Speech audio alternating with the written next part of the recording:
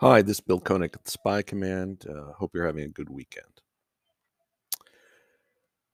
January 15th marks the 55th anniversary of the end of The Man from U.N.C.L.E. It was also a sign that 1960 spymania was drawing to a close. Ratings for U.N.C.L.E. faltered badly in the fall of 1967, where it aired on Monday nights.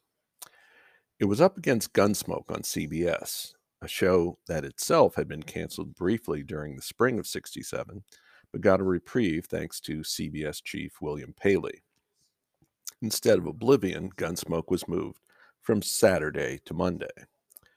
Earlier, Norman Felton, U.N.C.L.'s executive producer, decided some retooling was in order for the show's fourth season.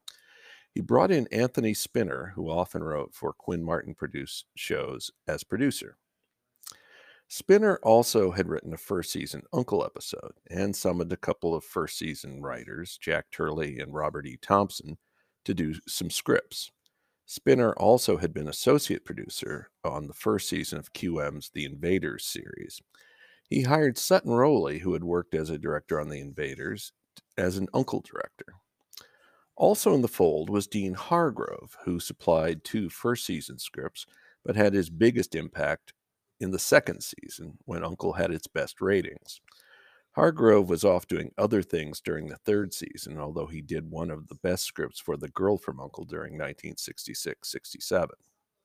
Hargrove, however, quickly learned that the Spinner-produced U.N.C.L.E. was different. In a 2007 interview on the U.N.C.L.E. DVD set, Hargrove referred to Spinner as being from the Quinn Martin School of Melodrama. Spinner wanted a more serious take on the show compared with the previous season, which included a dancing ape. Hargrove, adept at weaving relatively subtle humor into his stories, chafed under Spinner. The producer instructed his writers that U.N.C.L.E. should be closer to James Bond than Get Smart. The more serious take also extended to the show's music, as documented in liner notes by journalist John Burlingame for U.N.C.L.E. soundtracks released between 2004 and 2007, and for Eyes Only U.N.C.L.E. timeline. Gerald Fried, the show's most frequent composer, had a score rejected. Also jettisoned was a new Fried arrangement of Jerry Goldsmith's theme music. A more serious-sounding version was arranged by Robert Armbruster, the music director of Metro-Goldwyn-Mayer. Most of the fourth season scores would be composed by Richard Shores. Fried did one fourth season score, which sounded similar to the more serious style of Shores. Napoleon Solo and Ilya Kuryakin, however, weren't a match for a resurgent Matt Dillon on CBS. NBC canceled U.N.C.L.E., a final two-part story, The Seven Wonders of the World affair, aired January 8th and January 15th, 1968. U.N.C.L.E.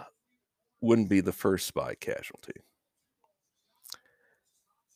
NBC canceled I Spy, with its last new episode airing April 15th, 1968.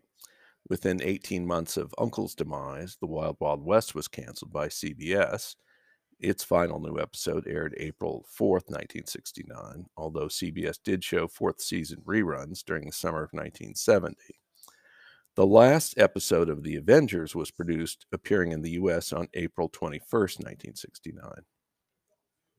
NBC also canceled Get Smart after the 1968-69 season, but CBS picked up the spy comedy for 1969-70.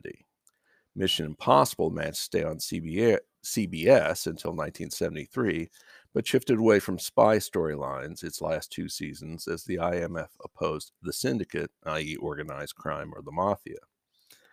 Nor were spy movies exempt. Dean Martin's last Matt Helm movie, The Wrecking Crew, debuted in U.S. theaters in late 1968.